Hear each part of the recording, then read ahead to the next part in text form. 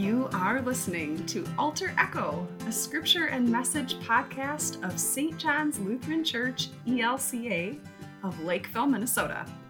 Thank you for listening, and thank you for worshiping with us.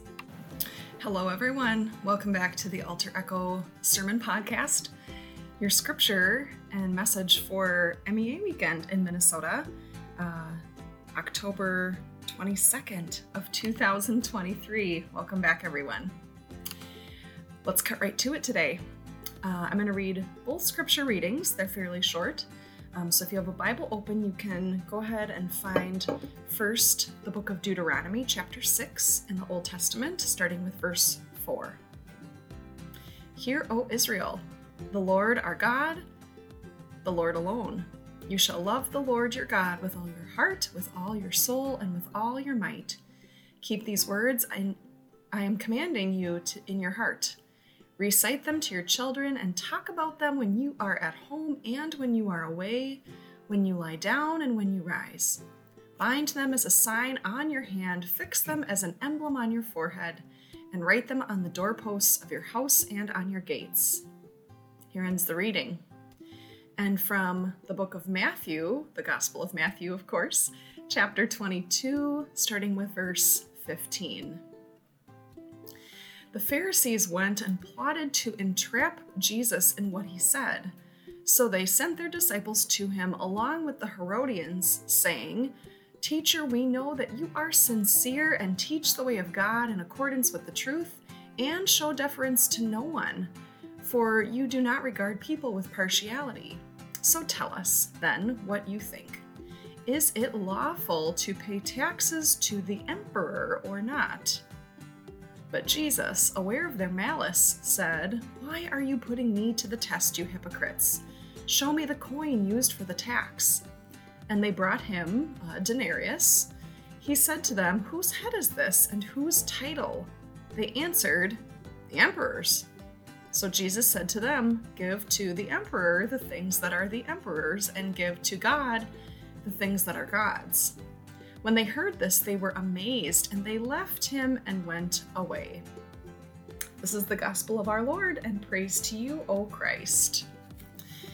Well, I have to admit that when I opened up this passage from the Gospel of Matthew, I had to chuckle a little bit, because this would have been such a good reading if it was assigned for Commitment Sunday last Sunday on October 15th, but alas, it was not the assigned reading, because it says a lot for us of instruction about how we are to think about giving as people of faith, which of course is one of our big themes for Commitment Sunday, as we're thinking about how we make our own financial commitments and beyond to the church, to St. John's. So thank you retroactively for making your pledge, and if you haven't done that yet, there is still time to bring your pledge to church and make your financial commitment for 2024.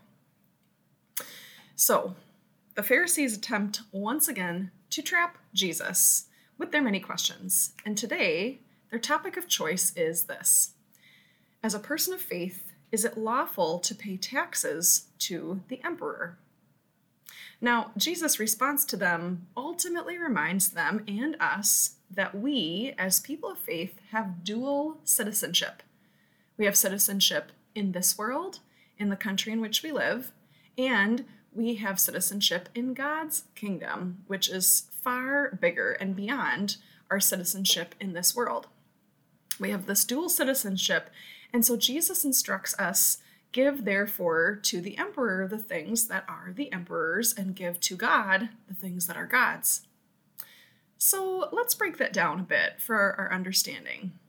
Regarding the things that are the emperor's, Jesus draws the disciples' attention to the coin that they have. Jesus says in verse 20 regarding the coin, whose head is this and whose title? Now that's the NRSV translation, the one that we read and most Lutheran churches read in worship. But other translations say, whose image is this? As citizens of the Roman Empire, their money bears the image of the Roman emperor, who happens to be Caesar. So This is what they will give to Caesar, their emperor. How about the second part of that question? What should they give to God? And what should we, as contemporary people of faith, give to God? Did you notice, or perhaps find it interesting, that we have an example in the story of what is given to the emperor, or for us to the government, but we don't have an example of what it is to give to God? So we ask ourselves, what is it that bears the image of God? What is it that belongs to God? Well, it's you, dear one, person of faith. You bear the image of God. We hear that promise when we're brought to the waters of baptism. Child of God, you have been sealed by the Holy Spirit and marked with the cross of Christ forever. And we hear in baptism these words too: you belong to Christ in whom you have been baptized. You bear the image of God. We hear this way back in the very beginning in Genesis 1:27, which reads, God created humankind in God's own image. In the image of God, he created them. Male and female, he created them. So we give to the emperor the things that are the emperor's, and we give to God the things that are God's, and you are God's. Give yourself to God. Deuteronomy 6, our first reading for today, explains how we are to do this well and clearly. We are to love the Lord our God with all our heart, with all our soul, and with all our might. Now, that doesn't mean that we are to give all of our money to the government and we are to give all the rest to God, because Jesus certainly demonstrates for us consistently in the Gospels that we are to give financially to those who are poor, those who are hungry, and those who are most impacted by injustice. Jesus is absolutely interested that we would do that as people of faith. But when Jesus instructs us to give to God what belongs to God, Jesus is talking about you, all of you, your whole life, not just certain aspects or certain moments of your life. And Deuteronomy reminds us that Jesus is talking about your whole self and your whole life. Deuteronomy reminds us of the holistic totality that is your life, given as a gift from God to be given back to God. The writer of Deuteronomy says to keep God's words in your heart, within your life. And it goes on to say that we are to recite God's words to our children and talk about them when you are at home and when you are away.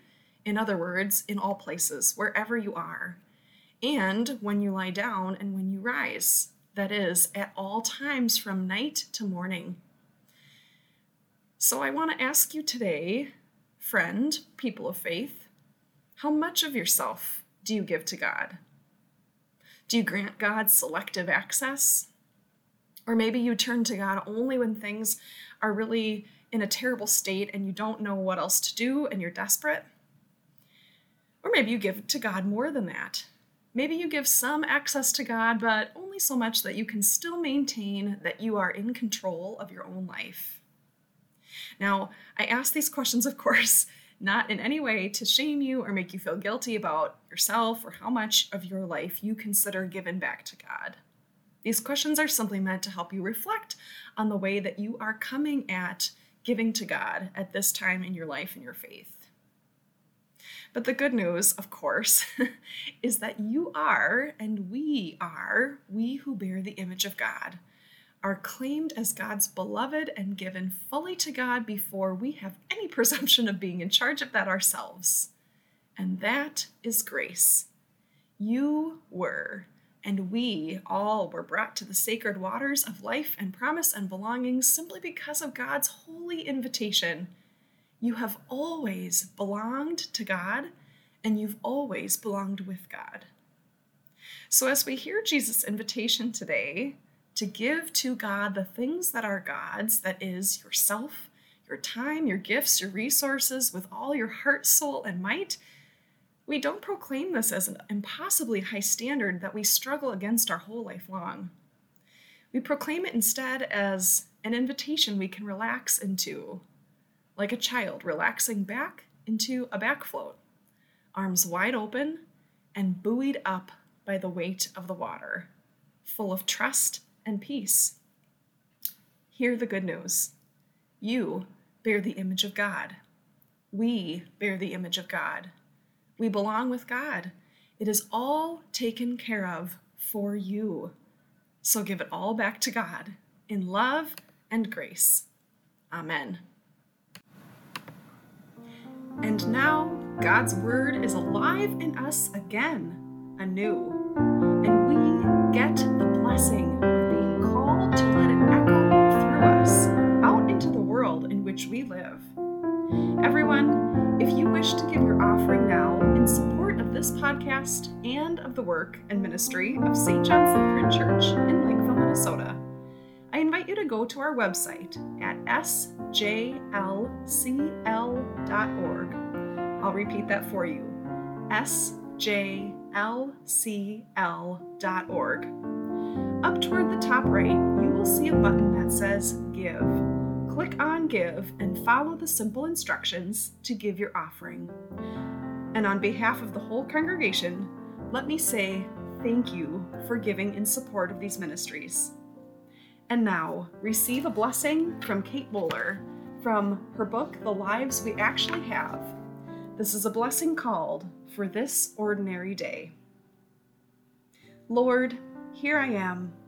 How strange it is that some days feel like hurricanes, and others like glassy seas, and others like nothing much at all. Today is a cosmic shrug. My day planner says, rather conveniently, that I will not need you, cry out for you, reach for you. Ordinarily, I might not think of you at all. Except, if you don't mind, let me notice you.